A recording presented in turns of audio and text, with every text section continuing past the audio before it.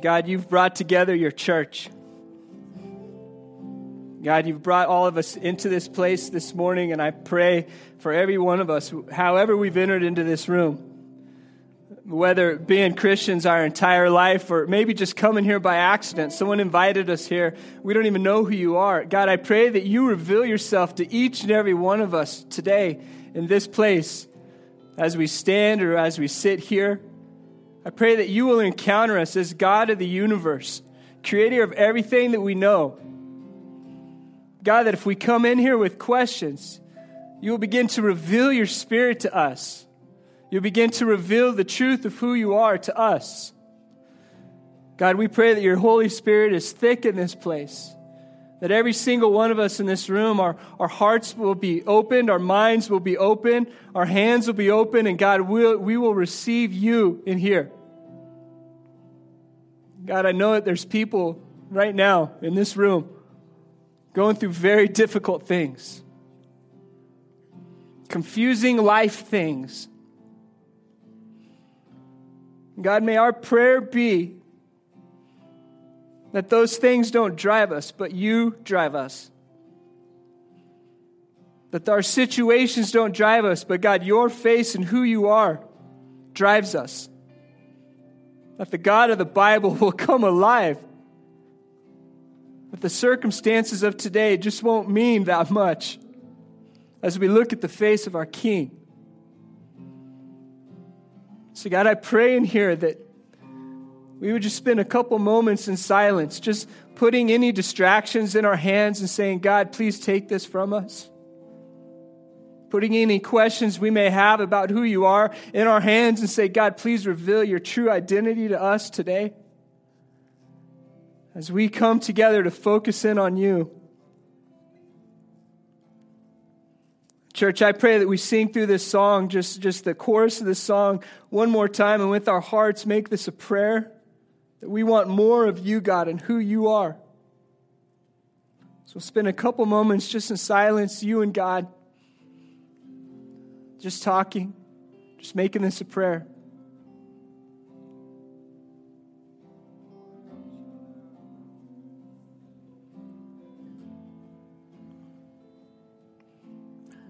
God, we pray that you pour out your Spirit in here.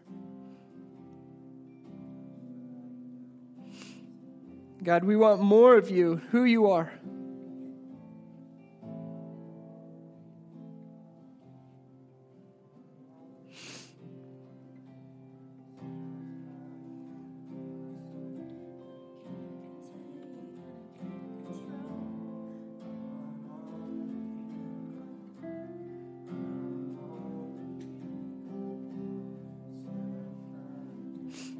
God, set a fire in our soul in this place.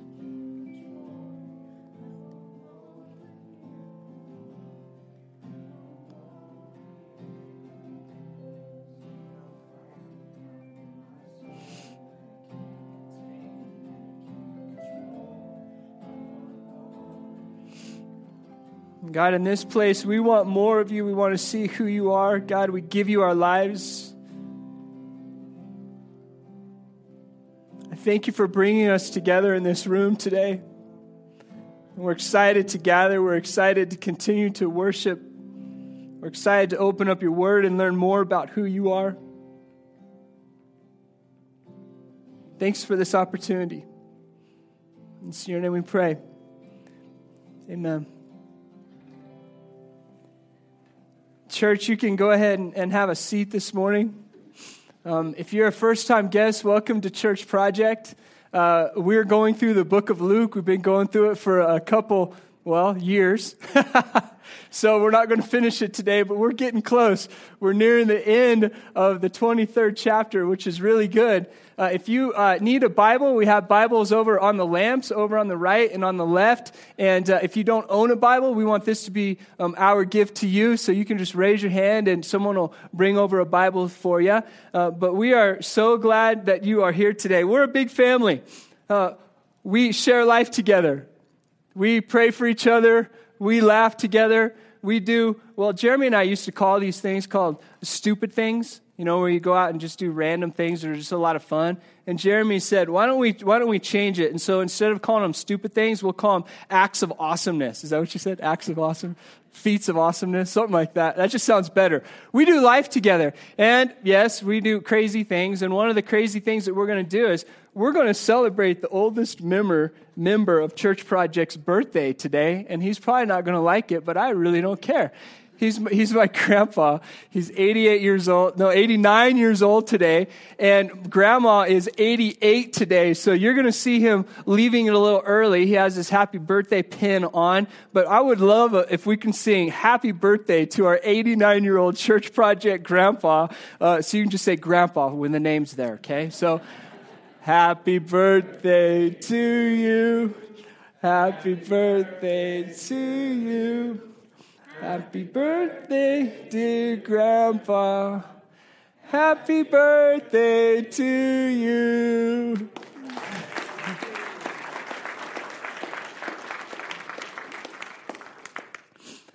If you've been around Church Project, you know who Grandpa is. If not, go give him a hug. He's a great guy.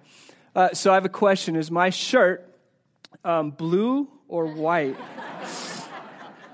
Are my pants gold or yellow? If you don't know, you'll find out eventually. But welcome. We're glad that you're here. We're going to jump right in. We're going to go through Luke chapter 23, verses 39 through 43.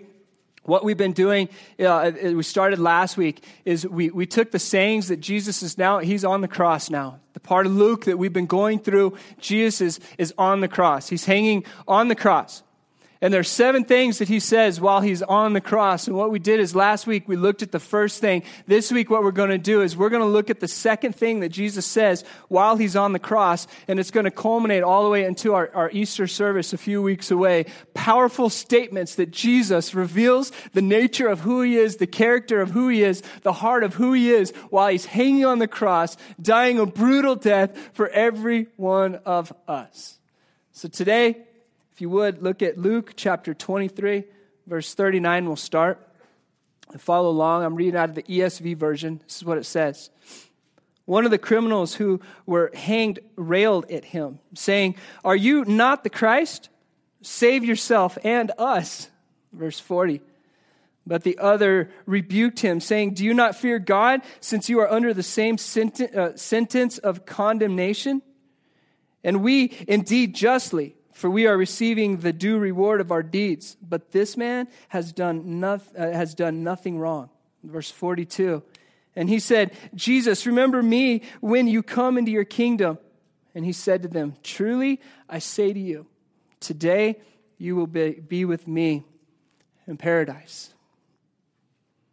As he hangs on the cross, he's talking to one of the other 2 guys, one on his right and one on his left. I mean, I imagine it doesn't take much imagination to wonder what he's feeling, physically feeling. The pain that he's going through as nails are through his hands or his wrists and his feet, and he's up on a cross, and he's talking with the guy next to him, and the guy next to him says something, and you see the heart of the king come out. And he says, as he's going through intense pain, "Truly I say to you today, you will be with me in paradise." So the Bible's a big Bible. There's a lot of stories in there. There's a lot of words in there. And as I was going through this passage this week, you know what kept coming to my mind? This is one of the most vivid redemption stories in the Bible. This is a beautiful, beautiful story.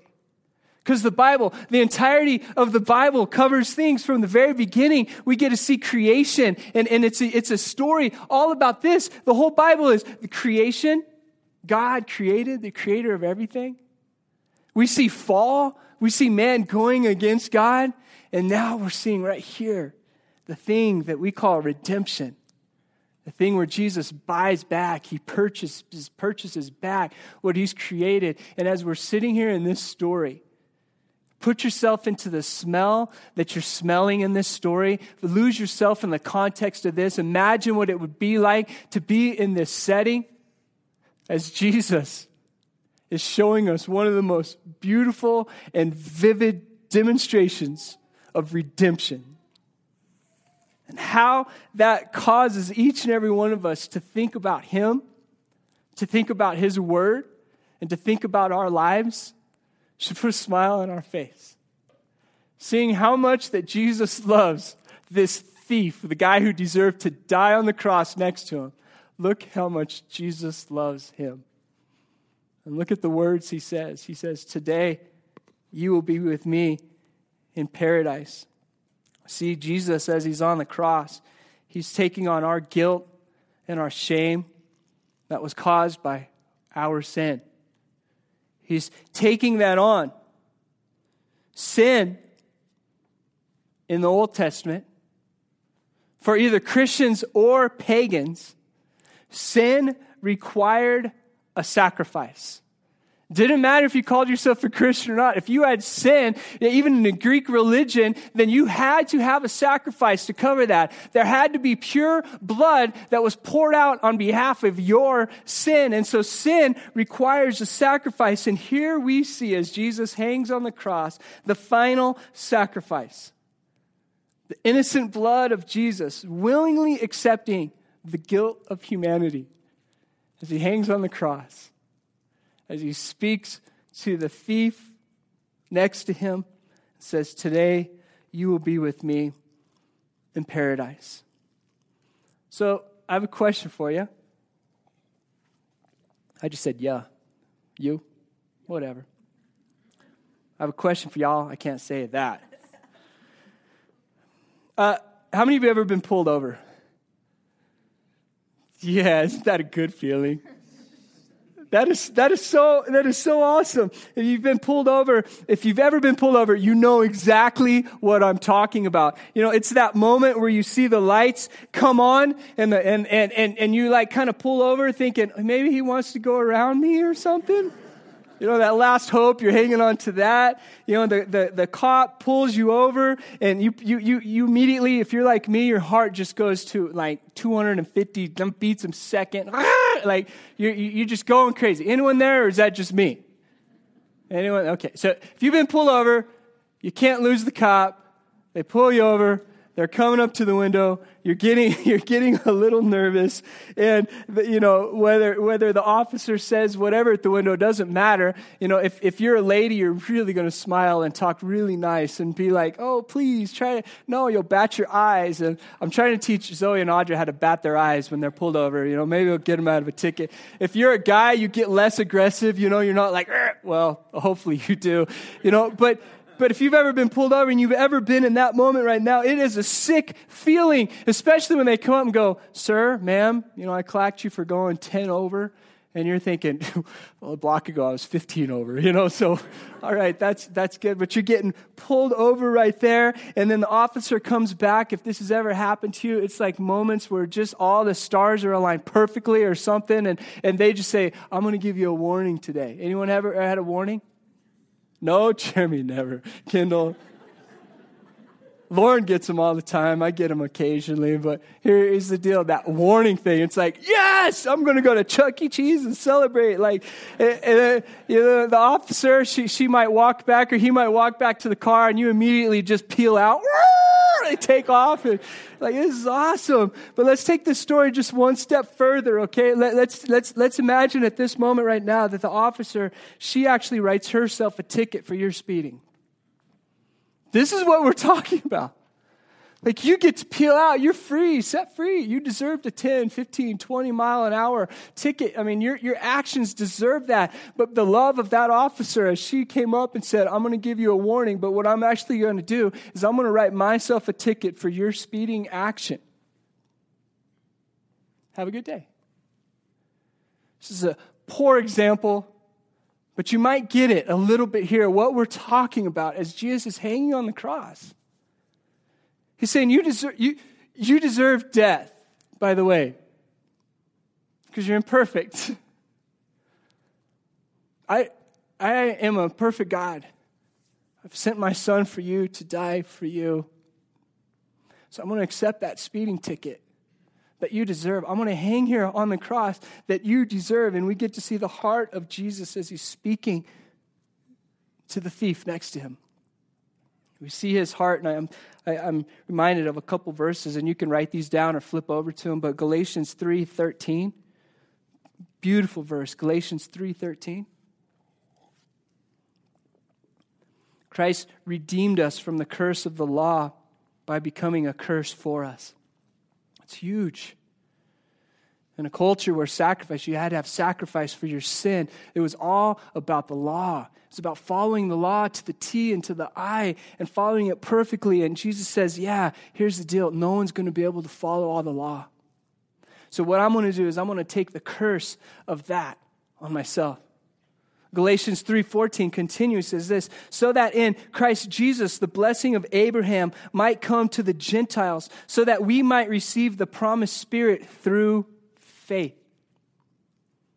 So we have this wonderful law that we can't amount up to. All these rules and all these regulations. And Jesus says, it's not by that. It's by faith in my Son that I've sent, that's dying on the cross for you, that you will be redeemed. And then we turn to 2 Corinthians 5:21. For our sake, he made him to be sin who knew no sin, that in him, Jesus, hanging on the cross, the one we're studying right now, in him, we might become the righteousness of God. It says when we follow Jesus, he lives in us.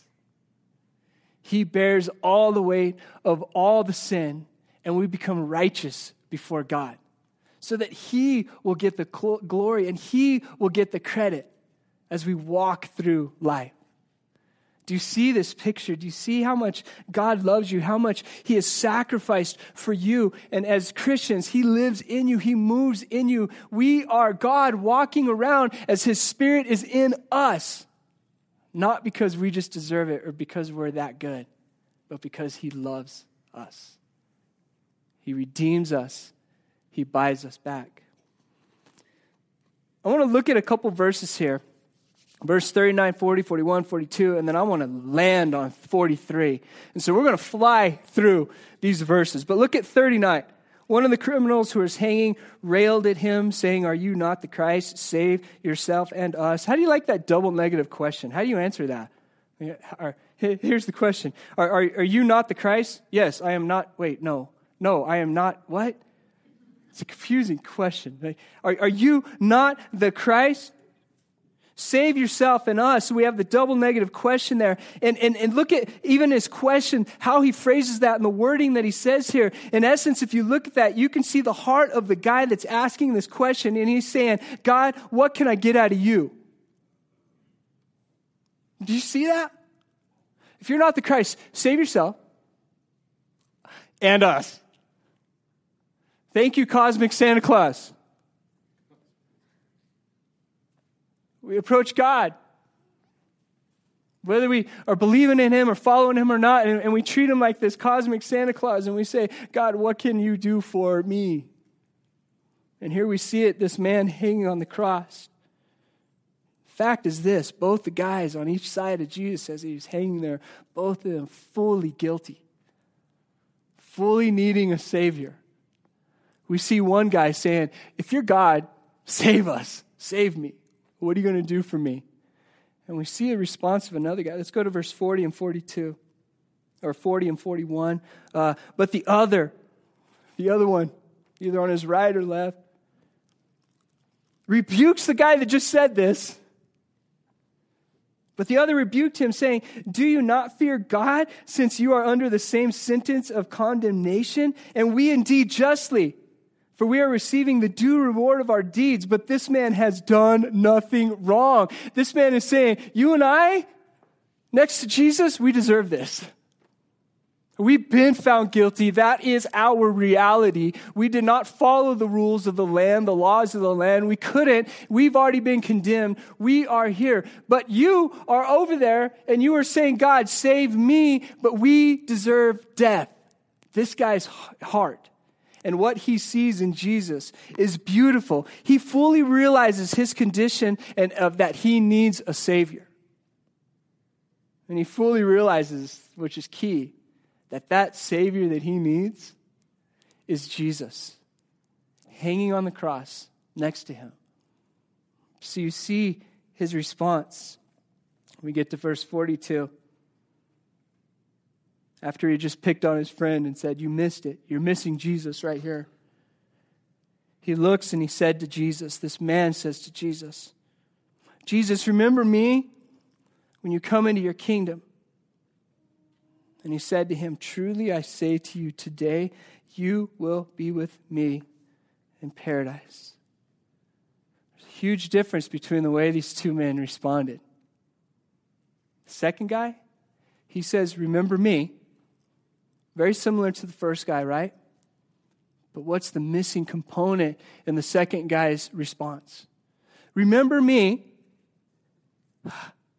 when you come into, what does your Bible say? Your kingdom. God, remember me when you come into your kingdom. This life is not about us. This life is about the kingdom of God. What he's doing and how he's moving through us, who he is. And this guy on the cross next to Jesus fully realizes it. He says, "I'm incapable of being that perfect person. And Jesus, you are capable. You are him. And God, Jesus, please remember me when you go to your kingdom." Church, how many of us live like that? How many of us have a heart posture where the first thing we do is we say, "God, this is about you and not about me"? We can easily slip into a posture or a heart or a lifestyle where it says, "Jesus, yeah, thanks for dying on the cross. Now, help me do this. Fulfill this. Make yourself small to me. And make this Christian walk about us." Take a moment to remember who God is and who I am. Is this our prayer? As we sing this song and as we think about it, God, we take a moment to remember who God is, the power of God, Almighty God. Remember who he is and who we are. Ooh, I've been waiting to get here. Can we move to verse 43? Is that okay? Do we need to shake it up? Do we need to stand up and stretch? Because this is going to be good. We good, everyone? All right, here we go. Let's go to verse 43. Can you feel the weight of these words? And he said to him, "Truly, I say to you today, you will be with me in paradise." Can you feel the weight of these words? This man is found guilty. He knows that he is guilty. He admits that he is guilty. He admits that he is not adding up. And Jesus turns it and sets him free. As he's hanging on the cross and he's about to die, he is set free. What's he set free from? Well, a few things. I had some conversations with a few of you before we even met this morning as you were coming in. And my heart breaks for some of the things that we're experiencing, church, just in our lives, what we go through. This life is hard. Would you agree? There's a lot of joy. There's a lot of hard things that we're walking through right now as individuals. And I'd encourage you, after we meet together this morning, find someone, start talking to them, find out their story, who they are, what God's doing in their life, what are they struggling with, what are hard things they're going through. Because we look at tomorrow and it might be a little overwhelming, Today might be a little overwhelming, might it be? We might be sitting here a little exhausted today because of what we've experienced this last week. So what is this guy set free from? I'll tell you what he's set free from. He's set free from guilt and shame. Guilt and shame in our life will drive us away from God. I'm going to say this again. Guilt and shame will drive us away from God. How many of you watch TED Talks? Anybody watch TED Talks? Some of you might know what I'm about to say. Brene Brown. Anyone watch Brene Brown? Okay, I'll put a link on our Facebook for this. Someone remind me. Christina, remind me. We'll put a link to Brene Brown's talk on TED Talks, but I want to say a couple things about guilt and shame. She's a doctor. She researches this, and I watched through it a couple times. I sent it to a couple people. I said, watch this, because guilt and shame drives us. It drives how we live, how we feel. But Brene Brown, as she's talking, she says this. Guilt. What is guilt? Guilt says this. I did something bad. That's what guilt is. I did something bad. Shame is this. I am bad. You see the difference? Guilt says, I did something bad. Shame says, I am bad. Guilt says this. I'm sorry I made a mistake. That's guilt. Shame is, I am a mistake. And I want to pause on this, church. As you sit here today, in our human flesh, we move about our day in, we move about our day out. How are you glorifying God in your relationship to guilt and shame today? If guilt says, I am sorry I made a mistake, an action, and shame says, I am a mistake, who are we finding our identity in? Shame is unattainable expectations of who we are supposed to be. We get shame when we try to be something that God hasn't designed us to be. And in essence is this. We get shame when we can't obey every law. Because we are guilty of unattainable expectations, we feel the shame. And when we feel shame, it begins to formulate our identity and who we are. So I want to ask us a question today. What's formulating your identity? Is it guilt? Is it shame?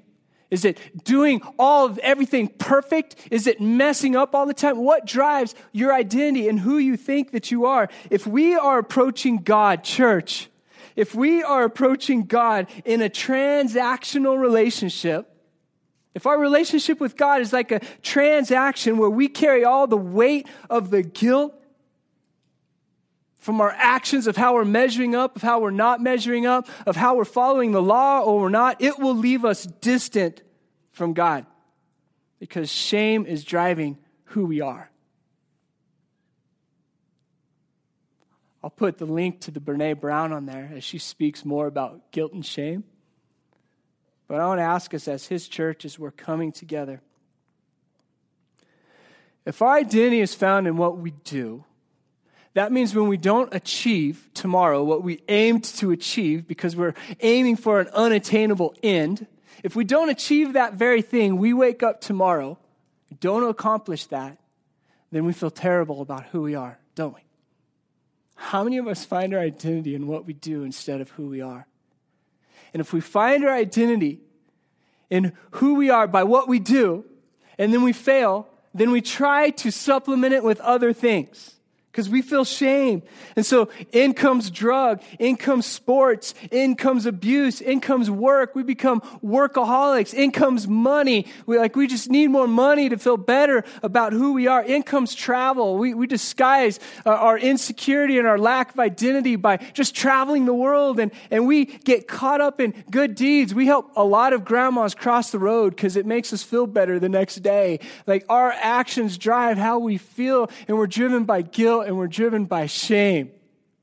And that is a lie from Satan. The law, we've talked about this before, the law, the Mishnah could not be kept by anyone. No action or lack of action was enough. And as this man is sitting on the cross, he's hanging on the cross, he was set free. Shame from his actions, from his thievery, from his insurrection, wherever he was on the cross. That guilt of that shame was no longer his identity. Can you feel the weight of these words? The guilty man, shameful of his actions, lost in an identity of shame, is hanging on the cross, and now Jesus turns it completely. And he's no longer bound by shame and guilt. Jesus washed over the identity and the failure of this man, and he made him new. Church, we just can't work harder to improve our self-image, who we are. We can't just work harder. We can't just disguise it. We must surrender. We must lower our pride and let his grace cover us. And we must go to God with a heart posture that says, God, this is your kingdom, not mine. I have a quote that I want to give us as we begin to wrap up this morning. By the way, I'm multitasking up here. I'm trying to give us the words of God, but I'm actually praying for all of us right now. And he'd begin to teach you, he'd begin to show you, he'd begin to restore you, he'd begin to show you how much he loves you. Because Satan's, man, he wants to kill, steal, and destroy us. So church, will you hear this? Here's a quote by a theologian. It says this, therefore, we are justified when? Put to death by the law. We are made alive again in the word of grace promised in Christ.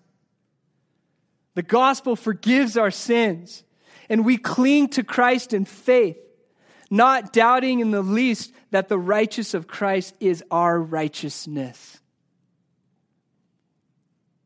See, Jesus washes over all our guilt and shame. He says, you were impure, now you're pure. You're righteous because of who I am. Romans 3:21 and 22 says this, but not the righteousness of God has been manifested apart from the law. Although the law and the prophets bear witness to it, the righteousness of God through faith in Jesus for all who believe. We believe on the name of Jesus Christ. We call out to him. His righteousness washes over us. Wave goodbye to guilt and shame. Wave goodbye to guilt and shame. Our identity is not found in our actions anymore. It's found in the identity of Christ. Do you see the implications this has on our everyday? So tomorrow morning when you wake up,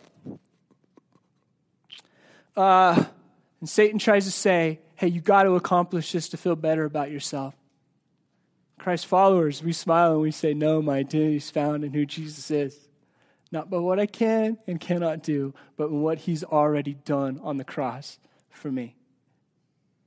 That's a powerful world, or a powerful word in the world that we live in. This is the good news message.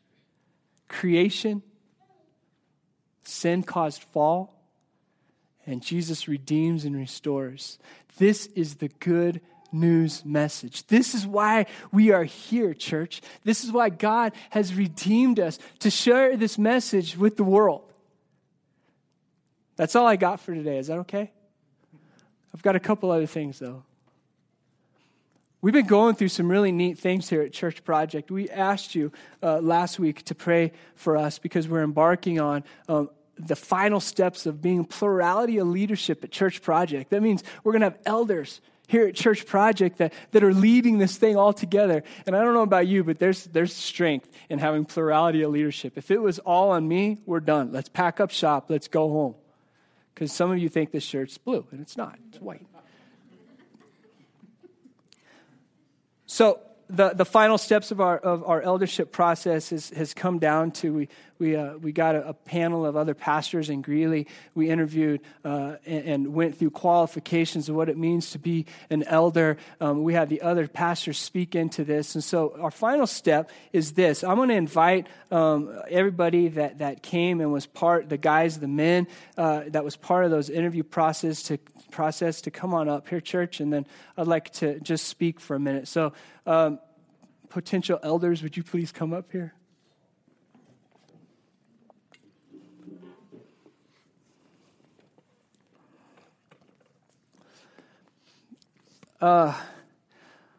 Satan's got to take out a whole lot more people now, wouldn't you agree? He could kill a church by me, that would be great, would be done. But look at this. This is plurality of leadership. What I would like to do, guys, is I would like to say this, okay? We are entering into a process that's a little confusing at times. And the process in the Bible says, equip the saints to do the work of the ministry, and you're going to be led by a plurality of leadership, pastors, overseers, deacons. And these are the men up here that we believe God is called to lead us from this day forward. And so we want you to have a say in this as well. We want you to look at here and begin to pray this next week. This is what the process is going to look like. Begin to pray this week that God will lead us into next week saying who our elders are up here among these men. And so this is what the process will look like. As you look up here, go through the qualifications in the Bible of what an elder looks like, the qualifications of what they are, who they are. And as you begin to go through those, think, the men that are up here and standing up here right now, do they represent those qualifications? And this is what I say. Maybe you know them specifically, and maybe there's something up here that you might have a check in with one of these guys. This is what I would ask you to do. Approach them. Talk to them this week. Get to know them.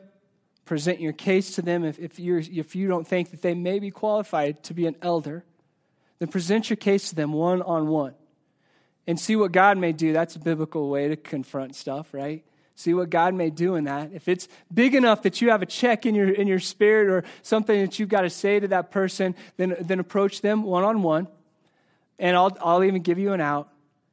If it's that big and it's that uncomfortable for you, you can come and talk to me as well. But here's the deal. This week, please be praying for these men up here as we step into the final stages of eldership. And next week, we will stand and we will present who the elders are for our church as we move forward. So, point of clarity, pray.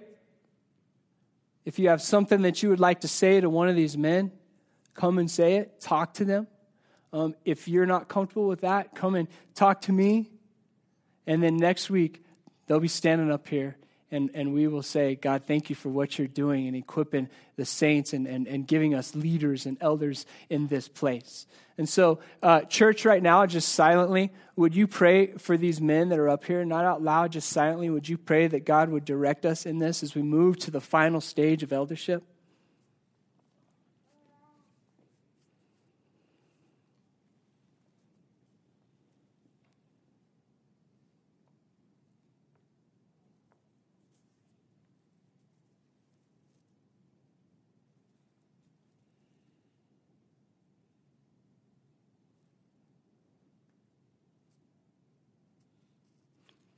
God, continue to build your church. And we hold Church Project loosely. Direct us in who you want to lead our church.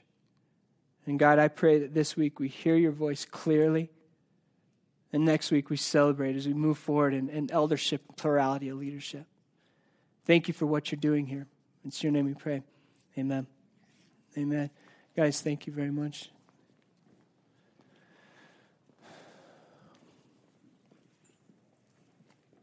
No, not yet. We're doing things weird and different today, and that's all right. What we just talked about is the gospel message, a message of hope in a world that's full of pain and needing answers. It's a beautiful gospel message, and this is what God is doing. He's doing it in our lives. He's done it for the creation of eternity, from the beginning, the creation of the beginning. He's going to continue to do it through all eternity. Like, this is what God does. This is how he moves, and he moves in us, his church. One of the ways that we live out the gospel message, why we're here in Greeley, is that we have ministry partnerships.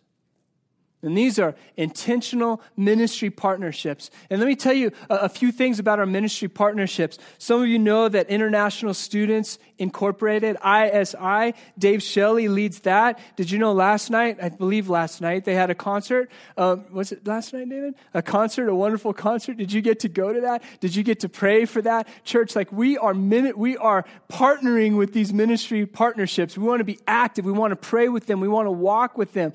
ISI had had that concert last night. Crew on the campus of UNC, they had their Thursday rally. I don't know what that's called, Josh. What's that called? Crew? What? Crew? You had a meeting? I like... Oh, that is cool. Do you pray for Crew, church? Are we supporting Crew? Like, I want you to know, we want you to know who our ministry partners are. Young Life, I didn't get to go, but Thursday there was the family dinner, right?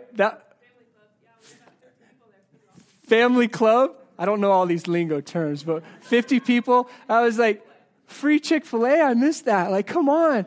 But Krista's doing incredible things with that ministry. Do you know that Youth for Christ last night, was it Friday night? There's a skate thing. I don't know all these lingos.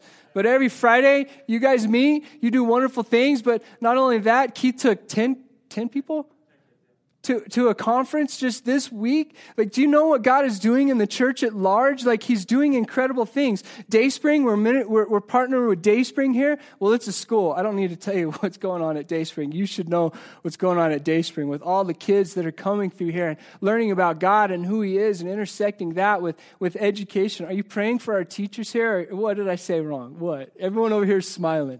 What? Okay, we'll keep moving. But I also want to introduce you to something, and we're taking our first mission trip to Haiti, and here's what I want you to know about our ministry partnerships. Like, we prayerfully partner with and support several ministries, the ones that I just mentioned right now, both locally and internationally. And each month, we highlight one of those ministries so that you can become familiar with them, so that you can meet the leaders, you can pray over them, you can learn how to get connected with them, you can get involved with them. And what's so important to know, church, hear this. It's important to know that you are already supporting each of these ministries through the tithes and offerings that you already give. Like, we're going to continue to watch money come in through our tithes and offerings, and we're going to turn it right back out. We're not going to consume our own fruits. We want to give more and more of that money away to ministries that are killing it. Krista, you're killing it. Like, the ministries out here are killing it. And that's awesome. That's a good thing. This is how we partner with ministry partnerships. So I'm going to introduce you to Christina Harding, our ministry partnership director. She's doing an incredible job. And Weston, where's your mic that we can use? Over here? And I would like Christina to talk about the ministry highlight that we are, or a ministry partnership that we're highlighting this year. And do we want to invite everyone up now or later? We can do it now.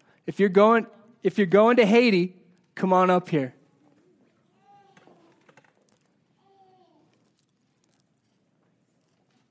Should we clap or something? What do you think?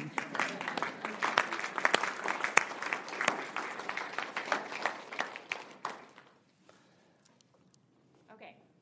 Is this on? Nope. Yes.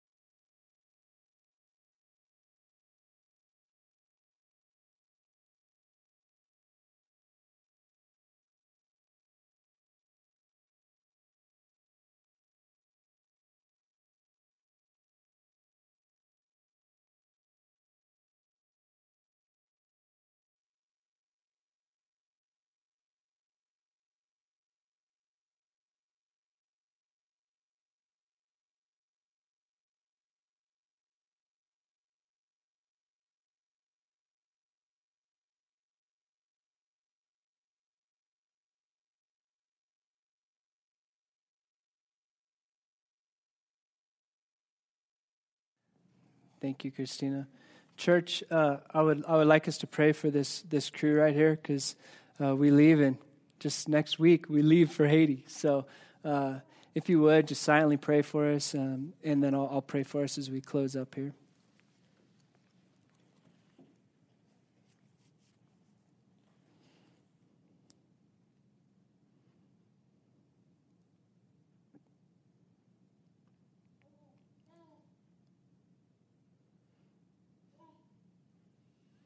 God, we're humbled that you would put this gospel message in us, that we could carry it out of this room to Greeley, northern Colorado, and beyond. I pray for the group of people that are standing up here right now as we head off to Haiti in just a short while. God, I pray that we would represent your love, that we would speak your love, that we would serve as you would serve, that we would have your eyes. And that, God, we would come back changed, just on fire for what you're doing in us and the world beyond. We thank you for your church at large. Thank you for letting us be a part of it. Pray for protection for our crew, our team. And I do pray, God, that we each come back changed. That we will have seen the same message in a different context, and we'll still see how much hope was interjected into the daily lives of humans. God, thank you for your saving power and your redeeming power in each and every one of us. Thank you for the honor it is to just go as a team to Haiti. In your name we pray. Amen. All right, you guys can go ahead and sit down. Thank you.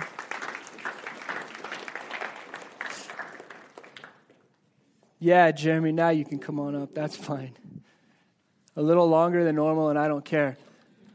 Here's the deal. We're going to be real. We're going to move together as a church. And we hope that this message today, that God was just moving in your heart. And that you were there. You, like in that story, you were there. Hanging on the cross with Jesus next to you. And you felt the pain. You felt the guilt. You felt the shame. And you saw hope right next to you. You saw a Savior right next to you. That's us every single day, church.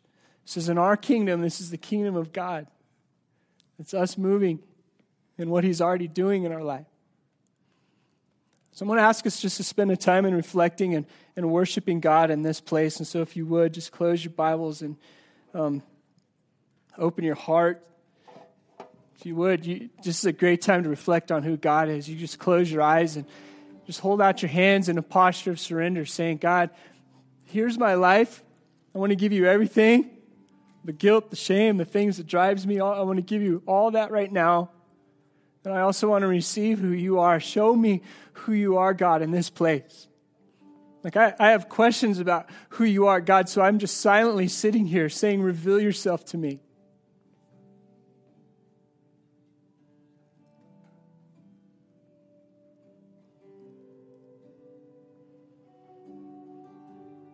And church, his Holy Spirit is pursuing us. He's pursuing us. He loves us.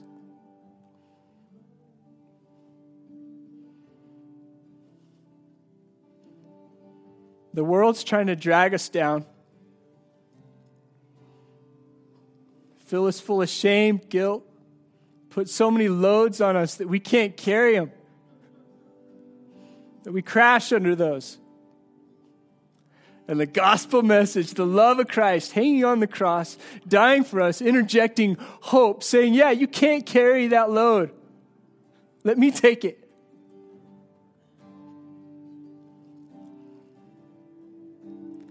Church, when we get to see the love of who God is, we get to see his heart.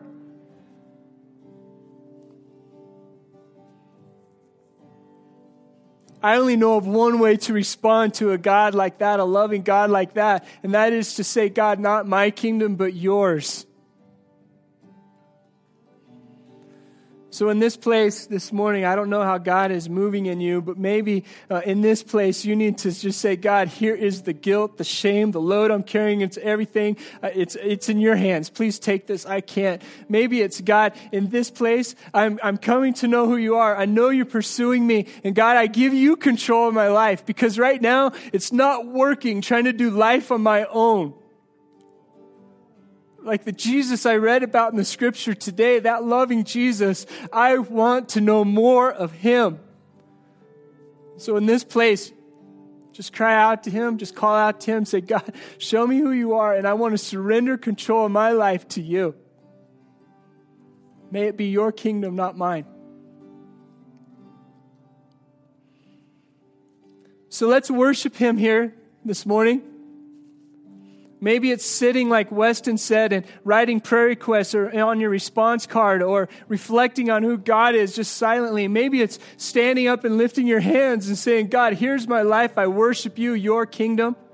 Maybe it's going and retrieving your kid from Project Kids and coming back as a family and worshiping together. Maybe it's taking communion, and that's on the back right, where you can take a piece of cracker and dip it in the grape juice that represents his body and blood that was broken to cover all the guilt and all the shame.